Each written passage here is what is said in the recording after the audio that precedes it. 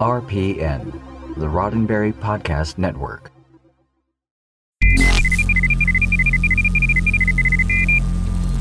This episode of Priority One is brought to you by our Patreon supporter, Jim DeVico. We thank him and all our other patrons for their monthly support.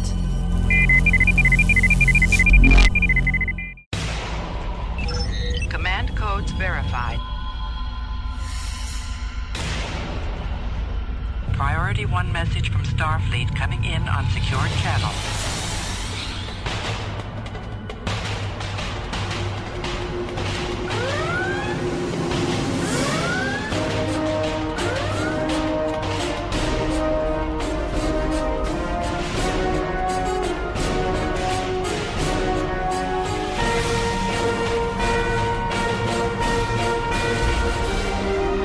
Welcome to Priority One. And now your hosts. Hello, Captains. You're listening to episode 396 of Priority One, a Roddenberry Star Trek podcast, and your weekly report from the Star Trek multiverse. Recorded live on Tuesday, January 15th, 2019, and available for download or streaming on Friday, January 18th at PriorityOnePodcast.com. I'm Elijah. I'm Anthony.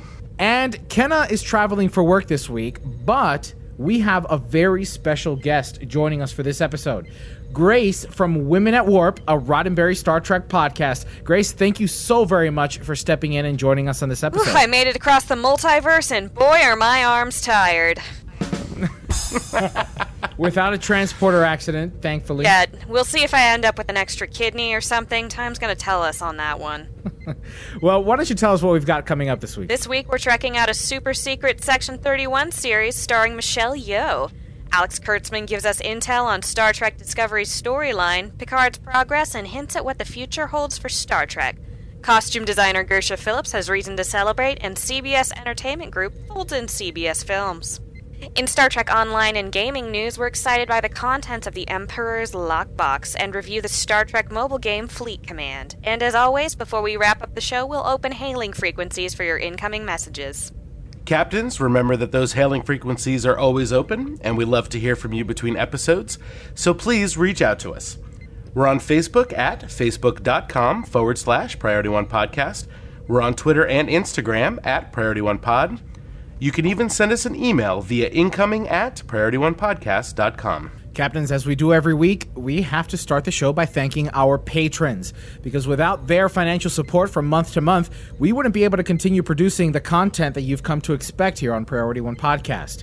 Captains, we encourage you to trek us out over at patreon.com/Priority One, where we have multiple tiers of donations.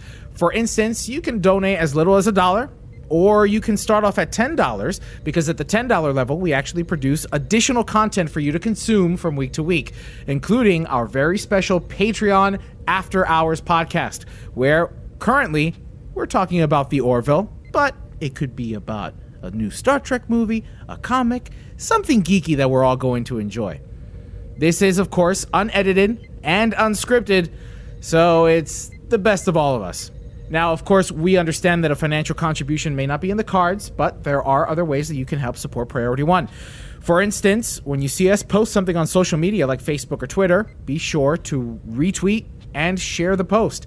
Let other Trekkies know that they can get their weekly roundup of Star Trek news right here on Priority One Podcast. And before we move on, we want to remind you about some very special events coming up. On February 16th, we're celebrating our 400th episode with a 12-hour Extra Life event.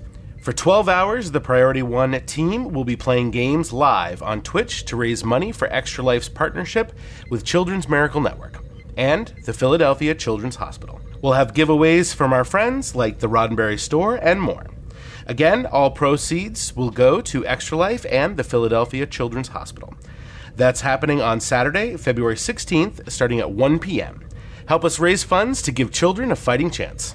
A link to the event will be posted in the show notes. Hey, Grace, do you have anything from Women at Warp coming up that you want to spotlight? Sure, we've got new episodes from Women at Warp every other week, and along with continuing content showing up on our blog. For those of you listening to this live, I will be at PodCon this coming weekend. Keep your eyes out for content from me there. Awesome. And how can people follow Women at Warp? You can find us on Twitter at Women at Warp. You can find us on Facebook at Women at Warp. You can find us on Patreon at /Women at Warp. Awesome. Well, it's time to trek out the latest news from the Star Trek multiverse. Jim, what in places? I don't know. Then let's trek it out. For far too long, it has been lurking in the shadows. A rumor. A whisper. Is it real? Isn't it? Will we ever know?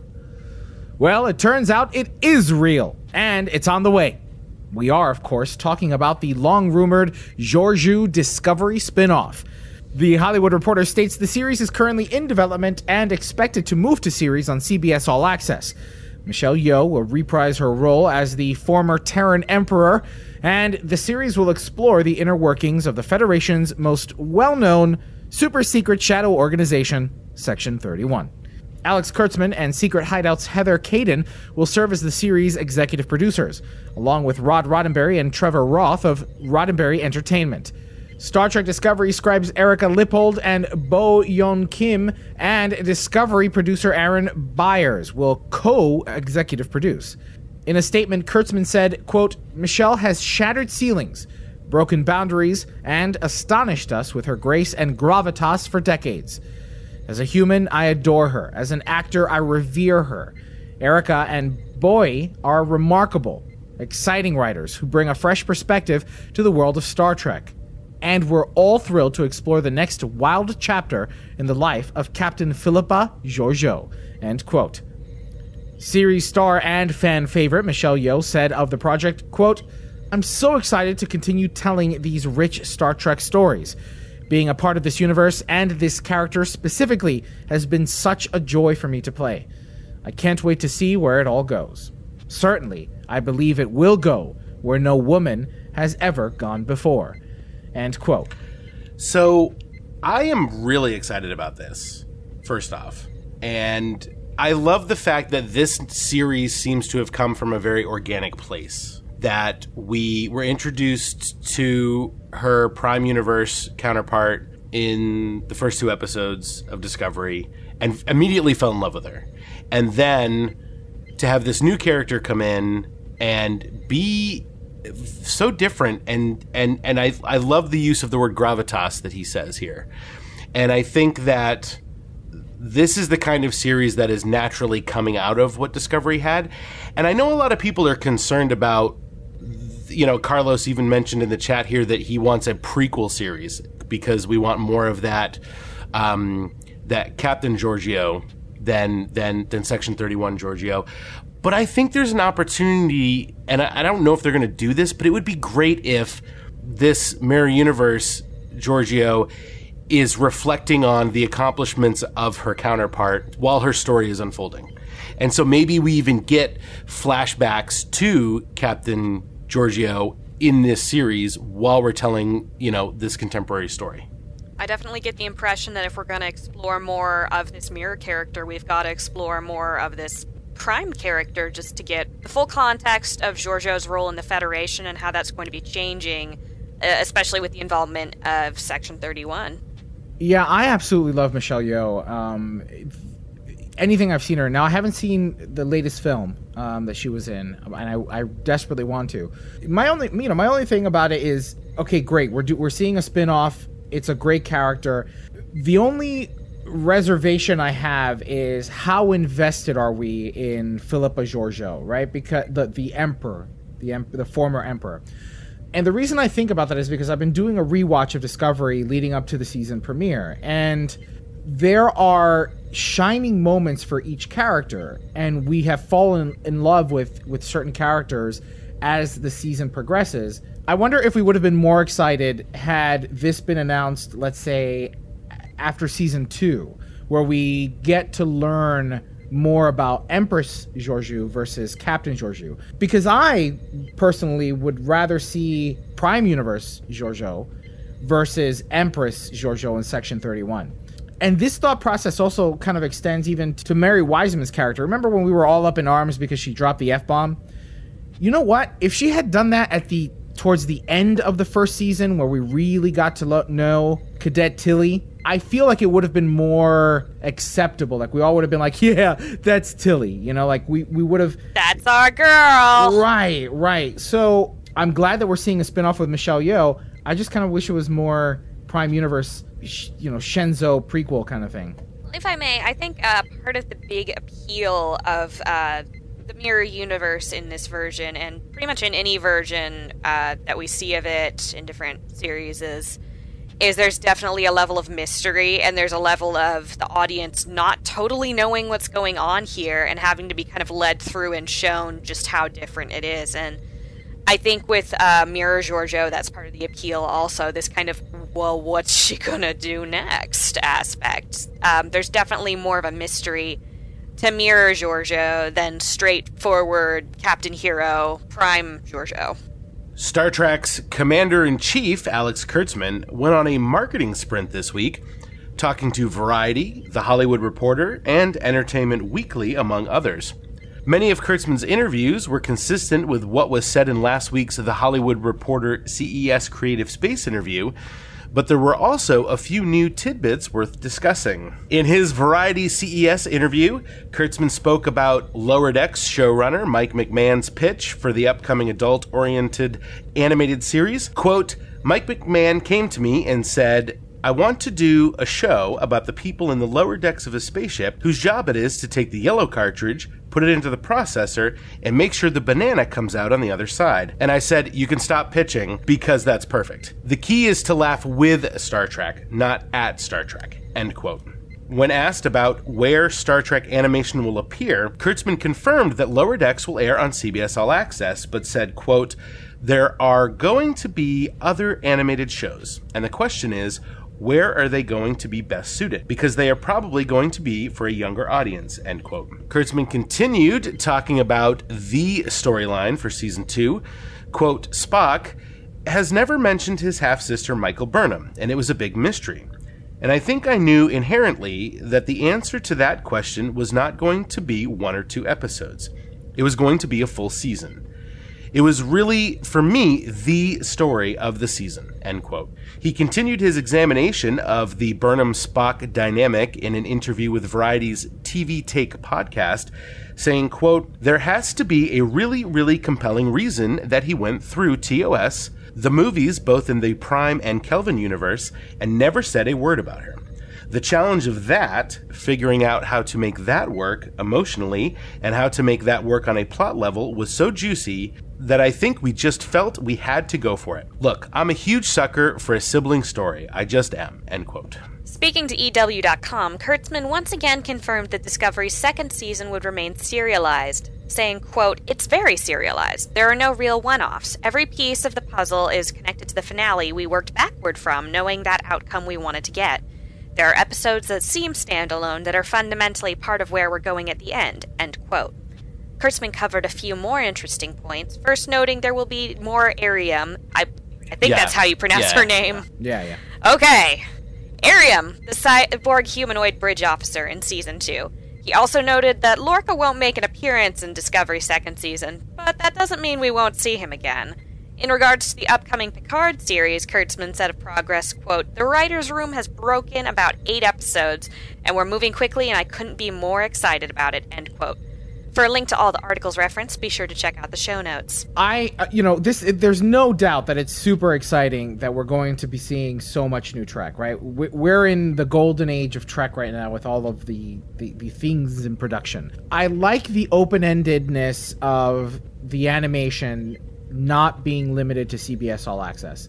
I still think that CBS All Access is an unnecessary gate to potential Trekkies. And they have to be seeing that. If he's leaving that open-ended, that means that they're seeing that. They're hearing what I'm sure all of us have heard on the ground, which is people talking about this new Star Trek series but going, yeah, but I don't know what the CBS All Access thing, and I'm not going to pay for it. So, it's like with short treks. They should have released that on their YouTube channel, on Vimeo or something, to reach a broader audience. And I think especially for the animated series, or at least one of them, they should consider releasing in a more accessible way. Well, personally, I'm just looking forward to getting into the conversation that always seems to come up of, oh, are you watching the new Star Trek show? And then you can say, which one? Yeah.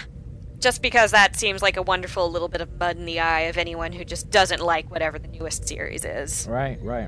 No, it's a great time to be a Trekkie. I mean, Anthony likes to say it all the time. Speaking of when he's talking about the plot of season 2, it occurred to me that I recently rewatched, Discovery season 1, as I'm sure a lot of us have in preparation for season 2. But I also went back and I watched the Menagerie from TOS that has the intercut pilot, The Cage, and the storyline of Spock basically commandeering the Enterprise to take Pike back to Talos.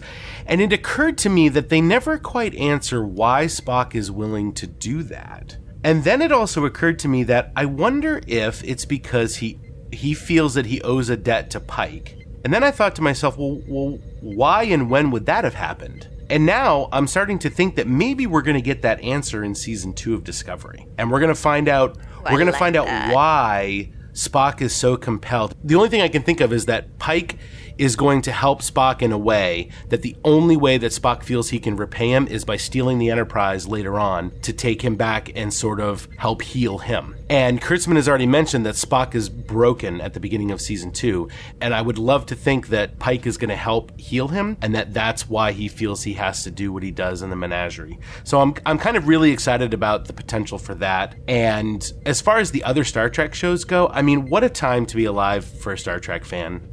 Really. And I completely agree with you, Elijah, about the delivery of the short treks. And I think that they understand that and they realize that, and they want this new animated show for a younger audience to sort of be an introduction to Star Trek so that they'll all grow up and be good little CBS All Access subscribers like they want. The Costume Designers Guild has announced its nominees in film and television categories for 2018.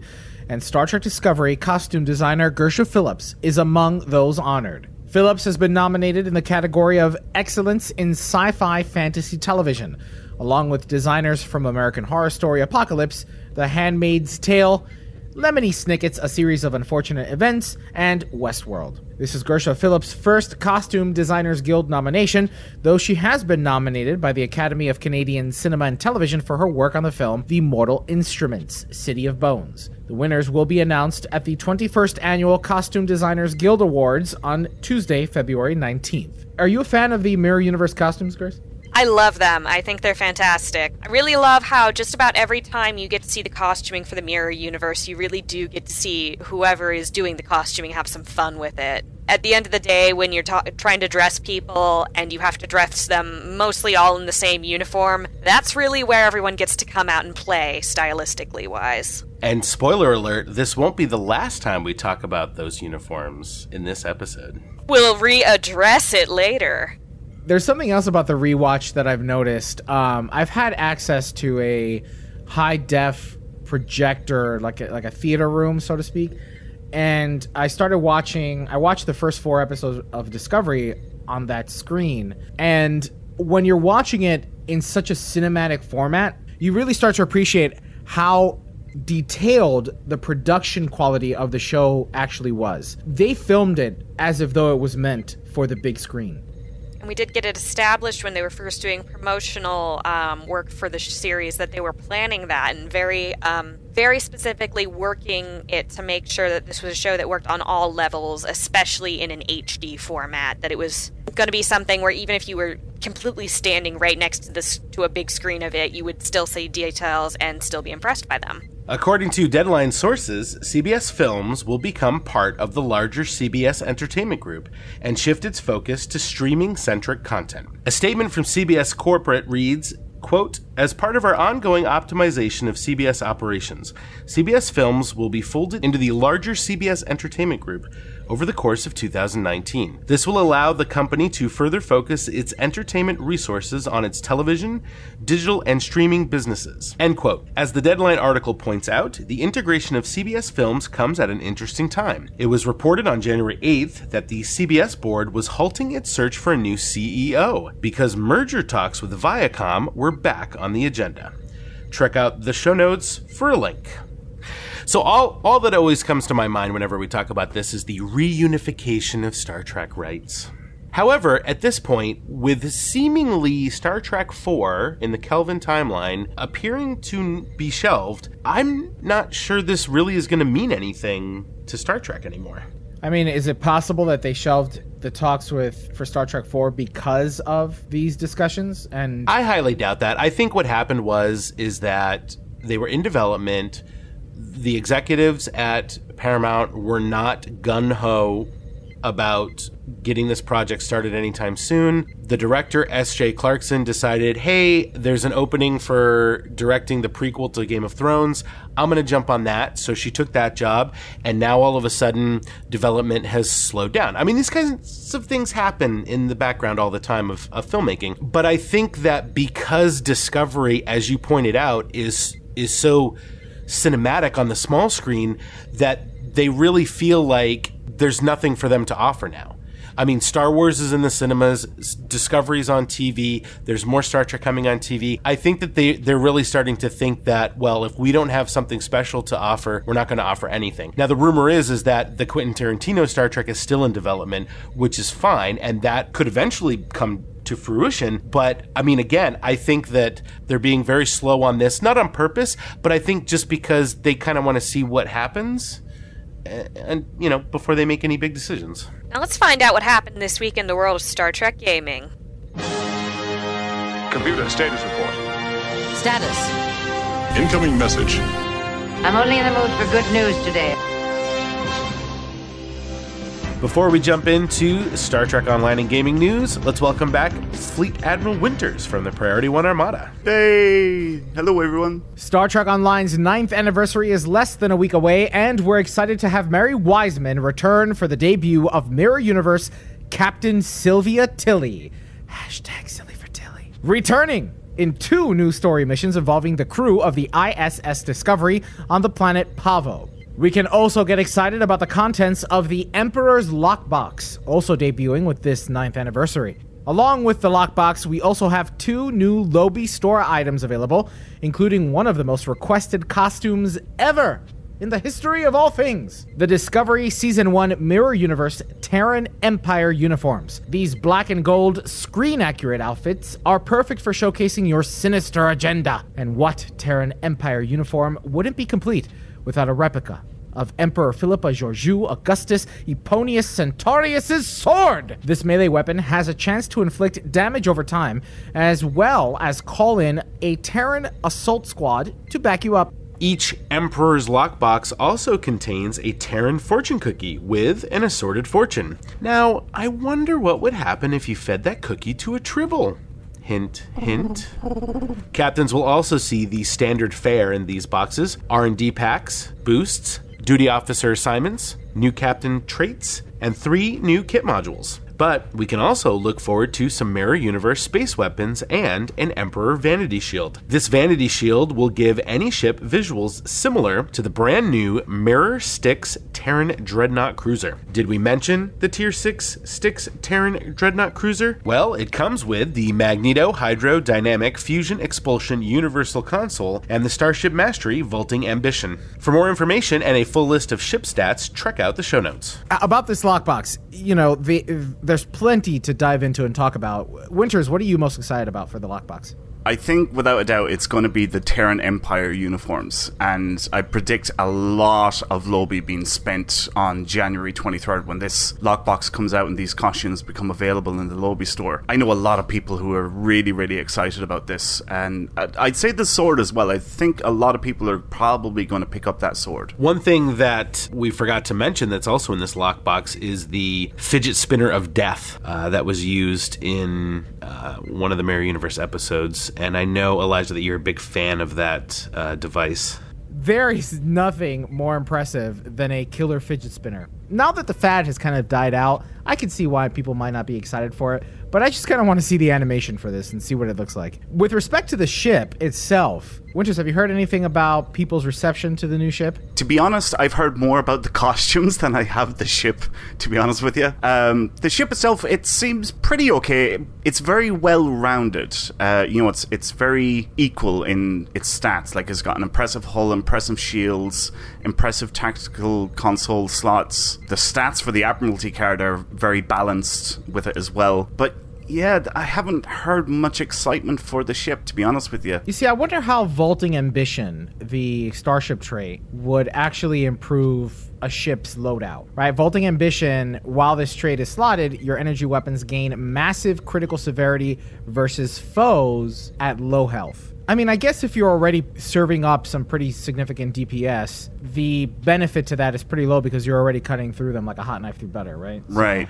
Well, the other thing is that you tend to focus fire a lot of times. So if you're just going after one foe or one enemy, you're wasting all of that extra damage at the very end, and then you go after the next one who's presumably at full health. So if you can kind of spread out the damage, using beam fire at will or cannon scatter volley, then you might see some mileage out of it. It kind of looks like a Jem'Hadar ship, huh? Like if a Jem'Hadar ship and a Federation ship had a baby. Well, it's based on the Kharon, the Emperor's ship. Yeah, okay. What does that have to do with the Jem'Hadar ships? Well, presumably it looks more like that than a Jem'Hadar ship, is what I'm saying. I'm looking at it now, and I can see it, being Jem'Hadar-esque.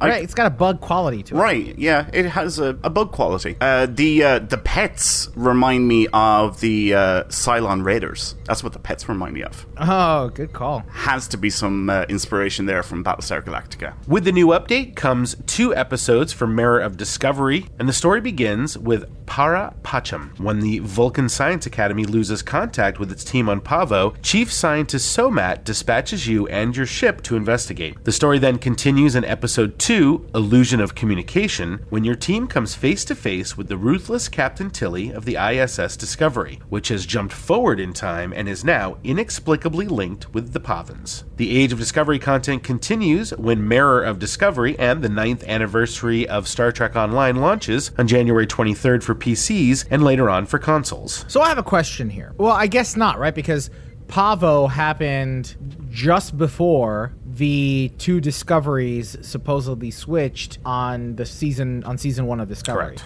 I guess ultimately my question is, are we going to see Captain Killy talk about her experience in the Prime universe? And the Mirror universe is the Prime universe. You know what I'm talking about? Well, I'm thinking, because there's a time issue here, because in Discovery Season 1, Admiral Cornwell says that she saw the Discovery wreckage that we find out it was the ISS Discovery. So I'm thinking that when the Discoveries switched places, the ISS Discovery did not immediately go to the Prime universe at the same time. That they jumped forward in time to this point at Pavo. And then we're going to see what happens directly after that moment. And then I'm assuming that by the end of this story that we experience, they're going to jump back to the past in the Prime timeline and then get destroyed, is what I'm thinking. Temporal mechanics give me a headache.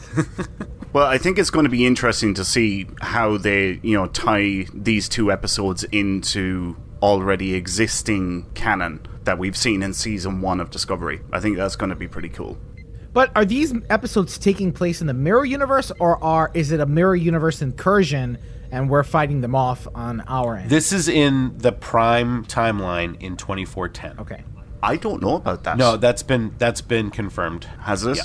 Because I would have thought that these... Back up your sources. I would have thought that these episodes would be going into the Age of Discovery content, which is the start of, playing a Discovery character. That's what I assumed, but in the 2 articles I link, it says that there's a time displacement. Right. Okay. Well, Captains, that leads us to our first community question this week.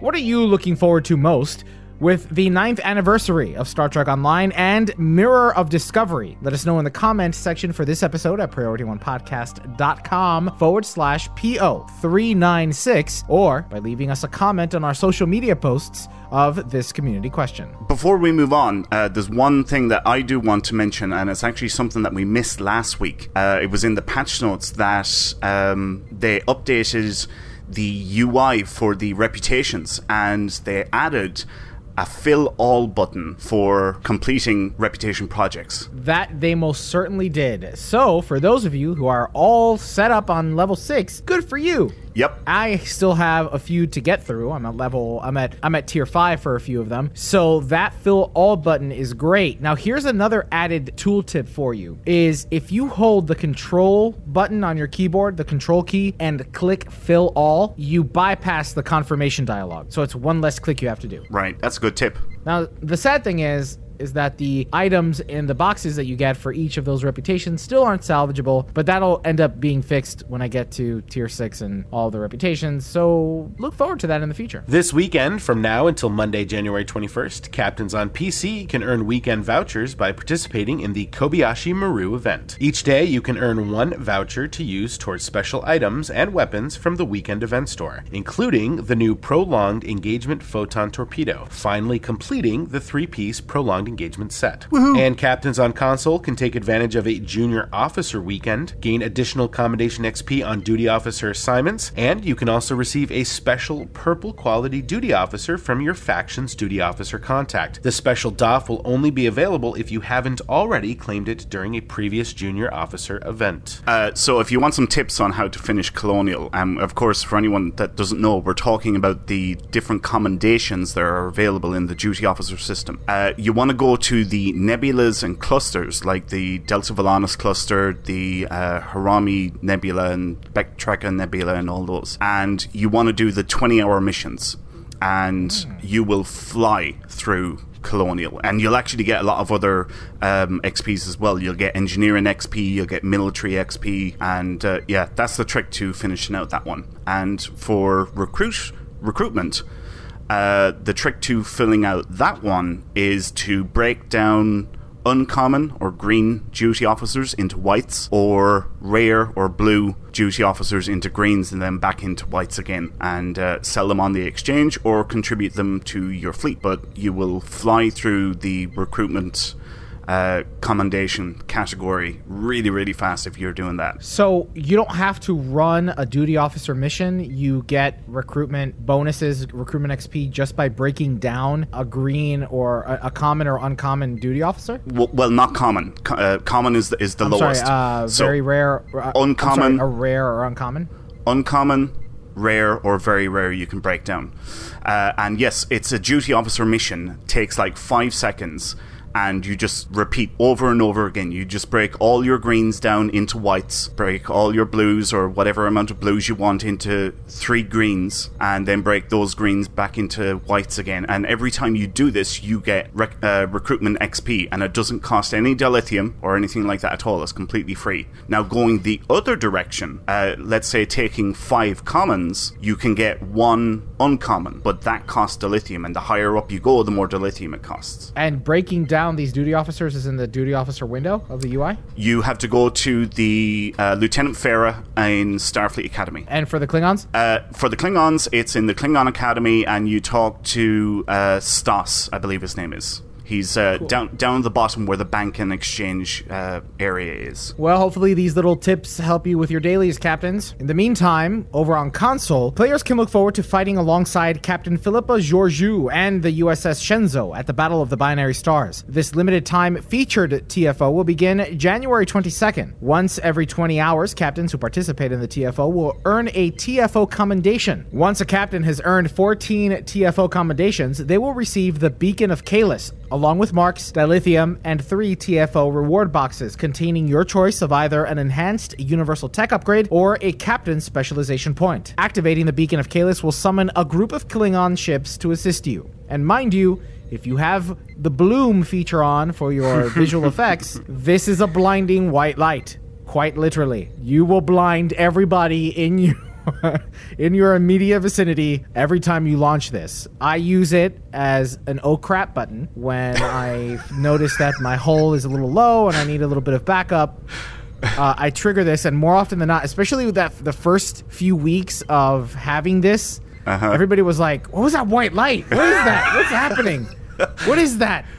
Sorry, guys. Speaking of Kalis. Walk into the white light. In other gaming news, late last year, we were cautiously optimistic about a new Star Trek mobile game set in the Kelvin timeline called Star Trek Fleet Command. We had planned on reviewing the game earlier and even recorded one.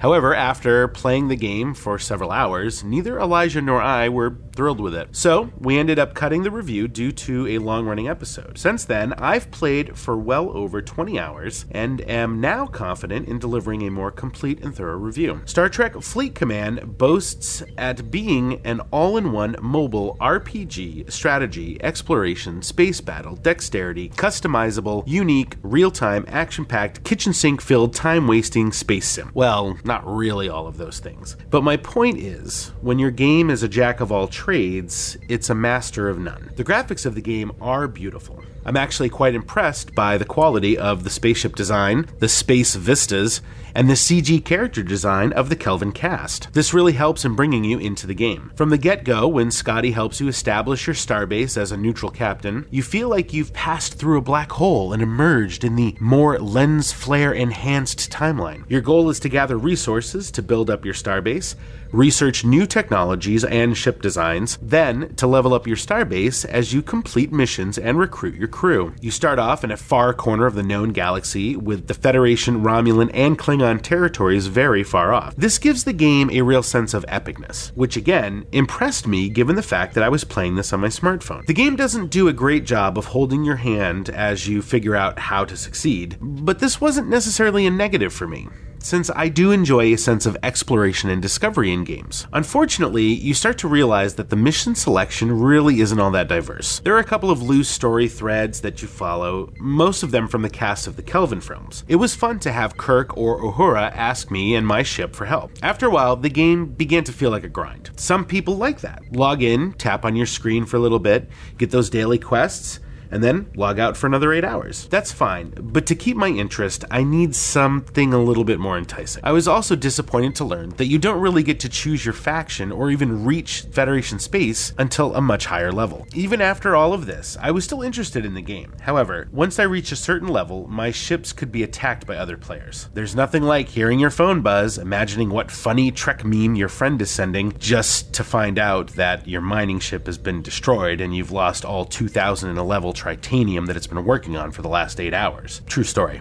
So, if you're looking for something a little bit more in-depth than the current mobile offerings, then you might want to give Star Trek Fleet Command a try. But if you're looking for something that's a little bit more impressive and worth the time investment, I might recommend setting a different course. Well, that's it for this week in gaming news.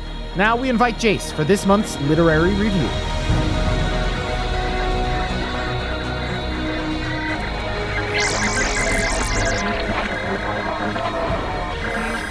Hello, Captains. This is Jace with the latest edition of Trek Lit 101. This episode takes us on The Way to the Stars, fourth of the Pocket Books Discovery novels by Una McCormack. McCormack is no stranger to romps across space and time, and has penned a half-dozen DS9 novels, plus entries in The Fall and Typhon Pact, as well as several Doctor Who books and audio dramas. The Way to the Stars takes us into the backstory of Cadet Sylvia Tilly, before she was even a cadet, starting with her debatably sweet 16 celebration and showing us how she came to be the brilliant eccentric that we'd eventually meet posted on Discovery. It's also worth mentioning that all this takes place within a frame story where Tilly is stressing out on the eve of starting her command training, and Michael Burnham invites her to share what's bothering her. Tilly, being Tilly, naturally starts this way back at the beginning. I'll admit to being dubious and almost even put off a little by the first quarter or so of this book. Reading about Tilly's cringing before her tiger mom, getting through what at first looked like it might be turning into teen school drama situations, and wondering if I was in for a couple hundred pages of that sort of thing, had me a little concerned. It didn't take long at all from there, though, to grab me with a few twists and turns that led to a very engaging read. The Way to the Stars shows us Tilly's first steps towards figuring out where she belongs in the wider context of the 23rd Century Federation, as she, in traditional teenage fashion, stretches her legs a bit and tries her hand at being more independent and grown-up. Naturally, being Tilly, this meets with mixed results and a fair amount of hijinks. I think it was a very neat idea, showing us some Federation and Federation-adjacent life that isn't an Academy tale, or of course the grown-up adventures that we've had many of. We know she ends up there, obviously, but that's not what the book is about per se. McCormick also has a firm grasp of her voice. There were numerous sections where I could really hear Mary Wiseman's delivery of these lines. One funny side note to that, though, there were some scattered Britishisms that stood out to me a bit, to the point where I checked the author bio, and yes, she is from England. Tilly and others tutting quite a bit. Some 20th century cultural references, some subtle, some less so, but fun and amusing, being mostly from British literature and sci-fi, and a few turns of phrase that I at least noted. Not immersion breaking at all, but the tiniest bit out of character perhaps. Though to be fair, her parents are Chauvin and Ian, even if her grandma is Parisian and she's never been to London, and has always wanted to. Ooh, maybe she's just an Anglophile at this age. That's my new headcanon, there we go. In any case, I'd class that as less than a gripe, and more an interesting tidbit worth keeping an eye open for as you read this book. I definitely suggest it to anyone who's keeping up with Discovery, and especially to those of you who are already silly for Tilly, which I take to have almost gotten a nod in the book, as she calls herself Silly Tilly once, self-deprecatingly. It probably isn't, but just let me have my illusions, okay? So far, I'm pleased with the Disco novel offerings. The next book, The Enterprise War, will be out this summer, and apparently will share with us the story of what a certain Constitution-class starship was up to during the big events of Discovery Season 1, with a deeper look at Pike, Number 1, and Spock. Also, if you do read The Way to the Stars, it's worth considering the Frame story with Michael Burnham in light of her relationship to her own family, as Tilly resolves some of her thoughts and feelings about hers. I thought that was a nice touch as well, even though it was not made explicit. It was genuinely subtle, which, sometimes Star Trek isn't always. In any case, that's all for this month's Trek Lit 101. Now let's open hailing frequencies and see what's incoming. Message coming in, sir. Hailing frequencies. Open. See, we are getting to know each other. Well, Captains, hailing frequencies are now open, and we are ready to receive all of your incoming messages. Episode 395's community question was, how do you think the destruction of the Romulan Empire will affect the Picard series? From PriorityOnePodcast.com, Tyler Maxwell writes in, I'd imagine that the destruction of Romulus in the Picard show would go very much like it does in Star Trek Online. As far as I know, the key thing really propping up the Romulan Star Empire was the strength of their military and authoritarian structures, like the Tal Shiar, keeping their people in check. With their homeworld gone, the Empire would likely fracture. Lots of civil war, unrest, refugees, maybe a planet or two trying to leave the Empire and join the Federation, etc. On the sideline, though, there might be a more progressive group of folks, let's call them the reunificationists, trying to forge a new path for themselves and the Romulan, and maybe Reman people. I'm sure a certain Ambassador Jean-Luc Picard would love to have a chat with them. So, okay, first of all, we need to address something before we move any further. The destruction of Romulus is, in fact, canon. Yes. Yep.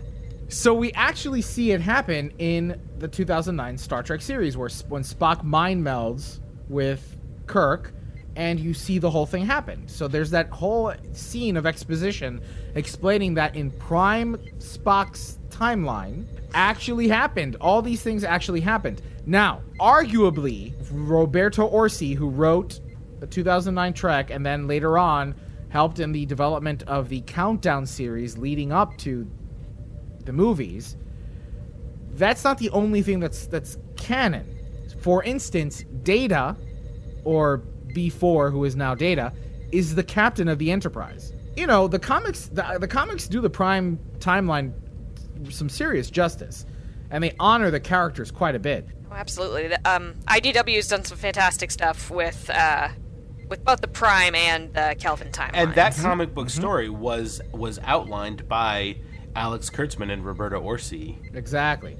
And Orci has gone on the record to say, yes, I consider it canon.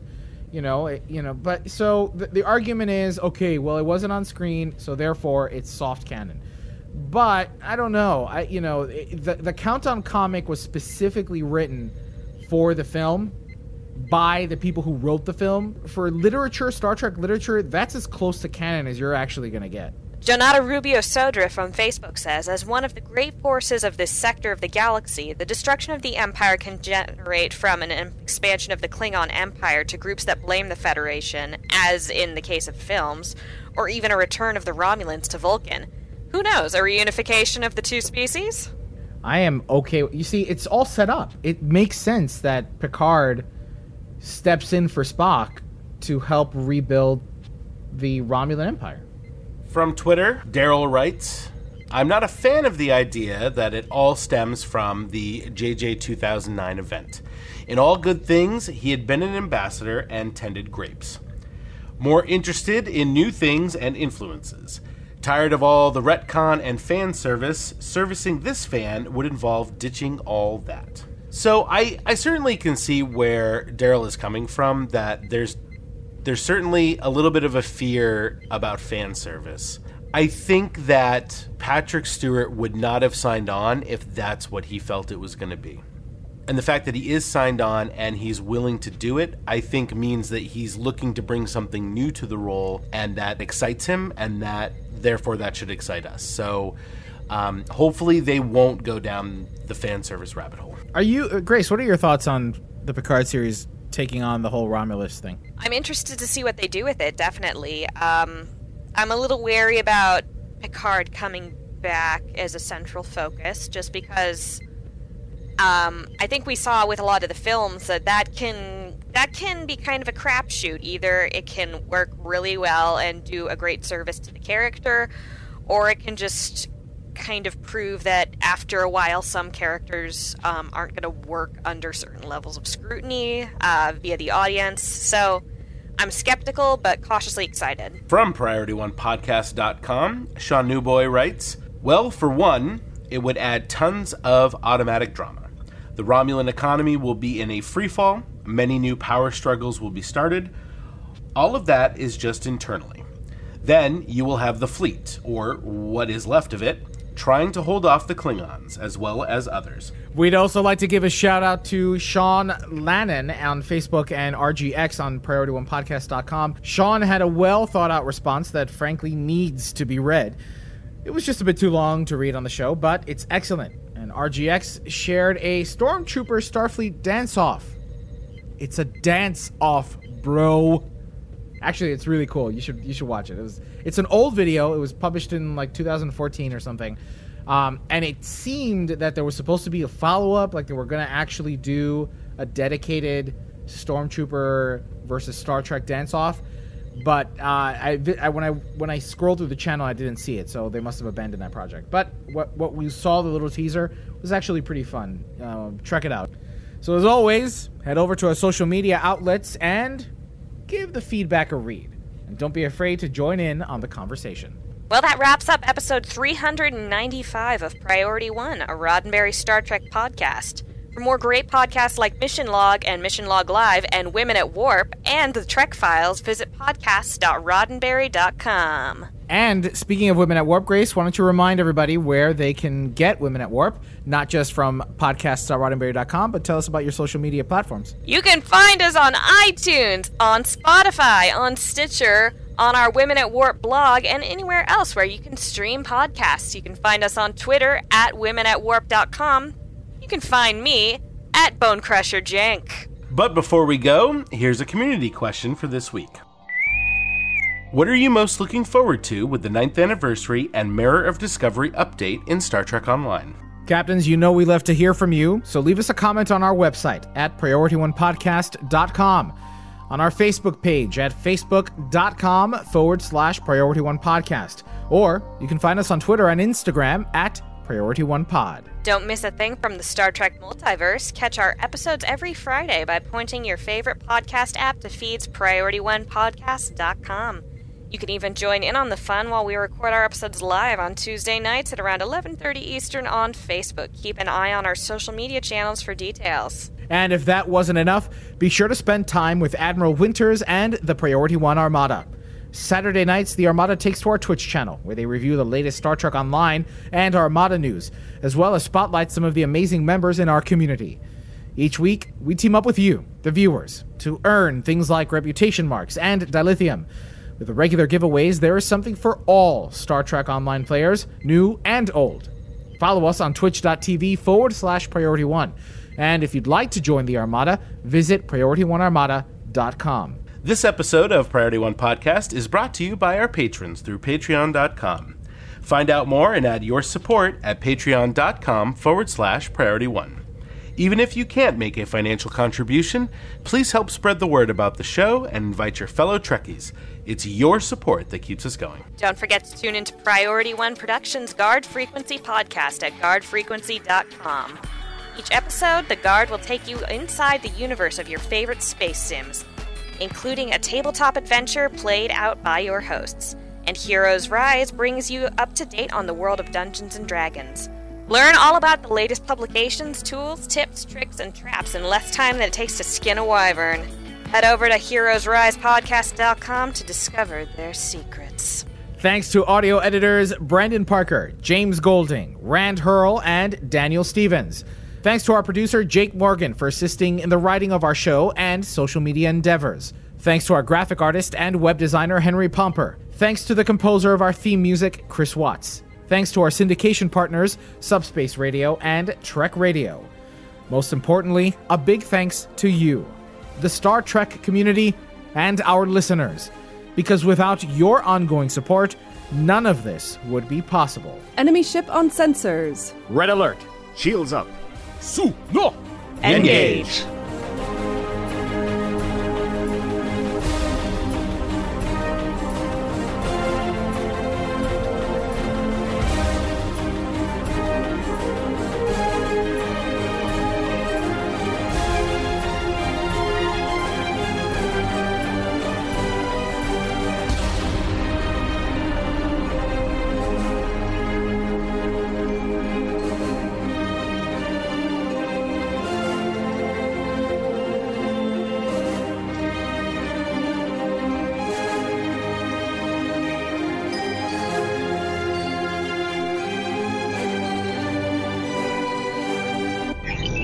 Transfer complete.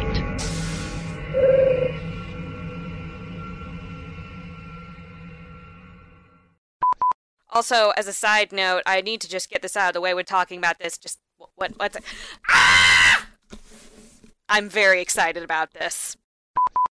And I'm very disappointed with the lack of Trek nuggets in this sentence. Me too. I didn't trek myself and I wrecked myself. Star Trek Online's 9th anniversary is less than a week away, and we're excited to have Mary Wiseman. Hashtag silly for Tilly. Hashtag silly for Tilly. You messed me up when I said it. I didn't think we were going to do it too. We need a hashtag for Killy. For more information and a full list of ship stats, be quiet and check out the show notes. For more information. Don't laugh. Wonderful show, everyone. Oh, I think that last part's for us. We don't. Yeah, should we all read that together then? On Sure. the count of 3? 1, 2. Wonderful show, Wonderful everyone. show, everyone. Perfect. That's the only take we need. The magic of editing. Wonderful show, everyone. Should we call it Tony's top tip? No? Okay, never mind. Only if you say it with a ridiculous Italian accent. It's a Tony's top tip. Tony's top tip. Mamma mia!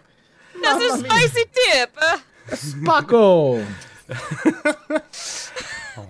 My ship, she tasted like a calzone. Podcast.roddenberry.com. The Roddenberry Podcast Network.